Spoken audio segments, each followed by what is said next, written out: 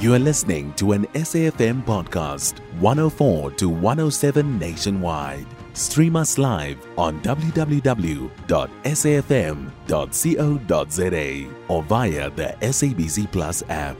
SABC News, independent and impartial. The Department of Public Enterprises says it will not allow anyone to tarnish its work and falsely imply that there is any attempt by the department not to be transparent about any issue involving public trust. The Auditor General earlier raised concerns with the Public Enterprises Committee in Parliament that she had not received a report on the revised valuation of SAA's assets. Now, there have been reports of tensions between Public Enterprises Minister Pravin Gordhan and Parliament's Public Enterprise Portfolio Committee over the SAA Takatso deal. So, for some analysis on these latest developments, here we are joined on the line by Chartered Accountant and Independent Analyst Khaya Sithole. Khaya, let's start with what happened in Parliament this week. So, you had the Auditor General Sakina Kamwendo and Public Enterprise Minister Pravin Gordhan appearing before the committee on SAA, the airline's for financial results and the Takatso deal. So if we go back to the questions that have been asked about this particular deal and looking at what the portfolio committee have now said, what do we know from what transpired this week from what we knew previously or perhaps did not know as far as that SAA Takatso deal goes? I think the only thing that we do know actually is the fact that only the minister knows what's going on. And the problem here is that there are two issues. There was firstly the issue of the historical financial statements that were missing for many years, even before it went into business rescue. So that was obviously a process that the Auditor General had to conduct and complete. And of course, because this Takatso deal also emerged in 2021, it means that if she had come to Parliament and said, I'm catching up on all the missing financial statements, they would obviously cover the period in which this deal was initially conceptualized. And that means that she would have obviously wanted to audit it with the same element of scrutiny that she was auditing everything else. Now, the problem with this deal is that from the moment it started, the information relating to how it was eventually identified as the right deal to pursue has not been provided. What we do know is that the Auditor General said, well, actually, never mind what the history is. By the time they started looking at the financial statements that incorporate that deal, a lot of time had elapsed from the time that it was agreed to. So they then said, we need an updated valuation because our responsibility is to provide an opinion on whether, given what the value of SAA was at whatever point in time that the deal was finalized versus what was then exchanged in relation to the transaction price, did the South African taxpayers get a fair deal? It then turns out that that information was also not made available to the Auditor General. So you can imagine that if there's a department that is happy to ignore the request from the Auditor General, everybody else making those requests is unlikely to find much joy. And what we saw in Parliament this week was an illustration of those tension points that have really been at play since this deal was put together, in that the department simply refuses to share the information that would enable everybody to assess objectively whether this is the best deal for South African taxpayers who have poured billions into this enterprise. Now, the Public Enterprises Portfolio Committee, through its chairperson, sent a rather stern letter to the Public Enterprises Department asking to be furnished with some of these details. It's bizarre, Khaya, when you ask the Minister of Finance and he also is in the dark. And what we saw play out is Minister Gordhan and the Department of Public Enterprises wanted members of Parliament sitting on that committee to sign non-disclosure agreements. What's your analysis on that bit? Well, I think it was obviously surprising to everyone. And the reason it was surprising is that we hardly ever hear of any minister requiring that those that are responsible for overseeing his activities to essentially be gagged and not say what it is that they saw. The problem with that is that at this stage, it is unclear what is so unique and what is so special about this transaction that then made the minister make that particular request.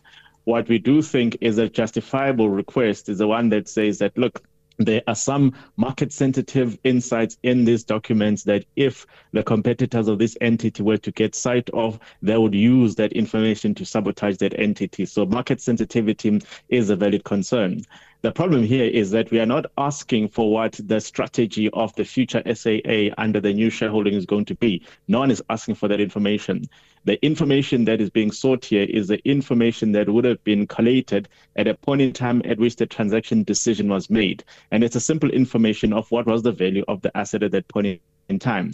There is nothing market sensitive about that because everybody who has now seen the financial statements of SAA will agree that the value was probably zero, with the exception of some of the assets. But of course, what we want to be able to do is to then compare what the Auditor General said was the value of whatever remained in the business at that point in time versus what the minister then committed to in this particular transaction. So nobody's asking for market sensitive data. We are looking for historical information that is 3 years old in reality, because it's information from 2021. So there's absolutely no justification for refusing to make this information publicly available. It does nothing to sabotage the future SAA in any iteration.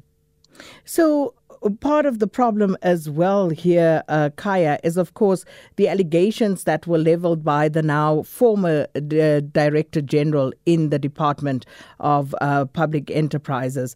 He alleged that the minister had actually interfered in this deal, and that, you know, the appointment of Takatso was essentially not above board. So that obviously is also something that the Portfolio Committee wanted to have sight of by asking for some of the documents relating to that decision. Why would the minister want a non-disclosure agreement on that, for example? Well, the answer is very simple. It is the minister who clearly has something to hide. We do not know what it is that he's trying to hide, but the extent to which he has done to frustrate the efforts of the committee in accessing this information clearly means that there's something that he's uncomfortable with. The fact that he keeps claiming that it could be relating to market-sensitive data must be dismissed with the contempt it deserves. It is absolutely nonsensical.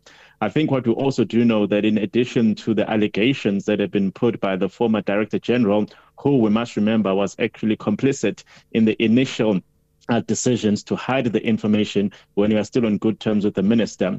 What we have seen in addition to that is that one of the losing bidders initiated a court case where they said, look, they do not believe that it was a legitimate process that resulted in them being exiled. That court case doesn't seem to have gone anywhere, but of course, if it had progressed, would have been forced through the legal processes to then dig out this information and find out exactly what was the decision making that led to the choice of Takatso as the preferred strategic equity partner.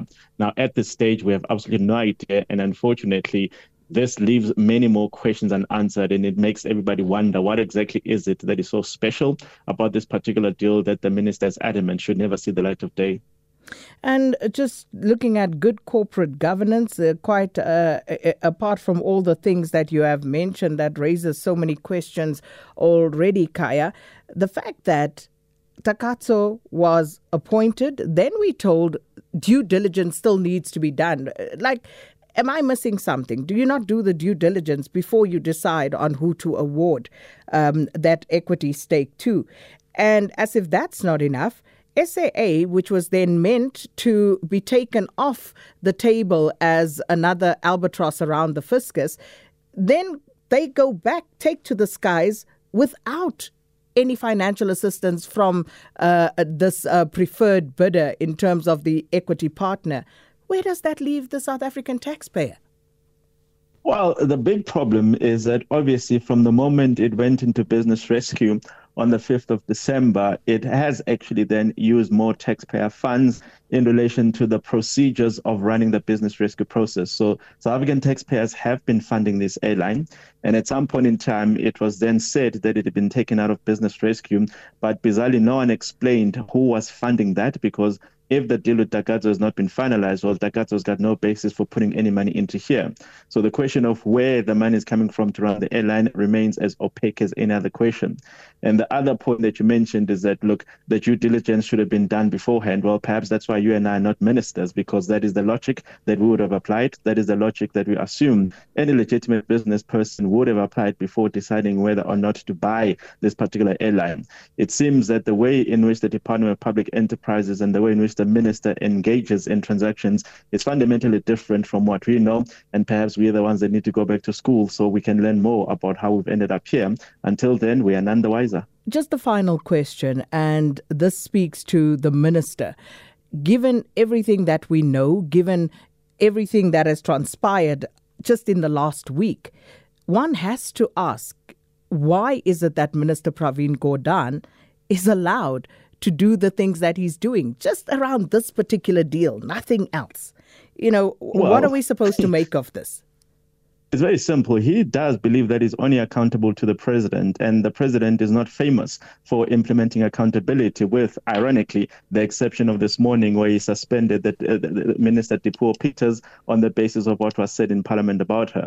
So until he is held accountable by the only person who clearly can, and we now know that it's not Parliament because he finds a way to run rings around them, we will never know what's going on. And it is the president's duty to then actually ask himself the very difficult question of how is it that a minister can act like this, can undermine the entire accountability compact that every other minister is subjected to, and absolutely no consequences flow from that. It is the President of the Republic of South Africa who should answer that question. Khaya Sithole, thanks so much for your time and that analysis. Chartered accountant and independent analyst Khaya Sithole there on the latest developments around SAA and, of course, the Takatso deal. You can find SAFM Current Affairs on 104 to 107 nationwide. Our podcasts are available for download on all our digital platforms. SAFM, leading the conversation.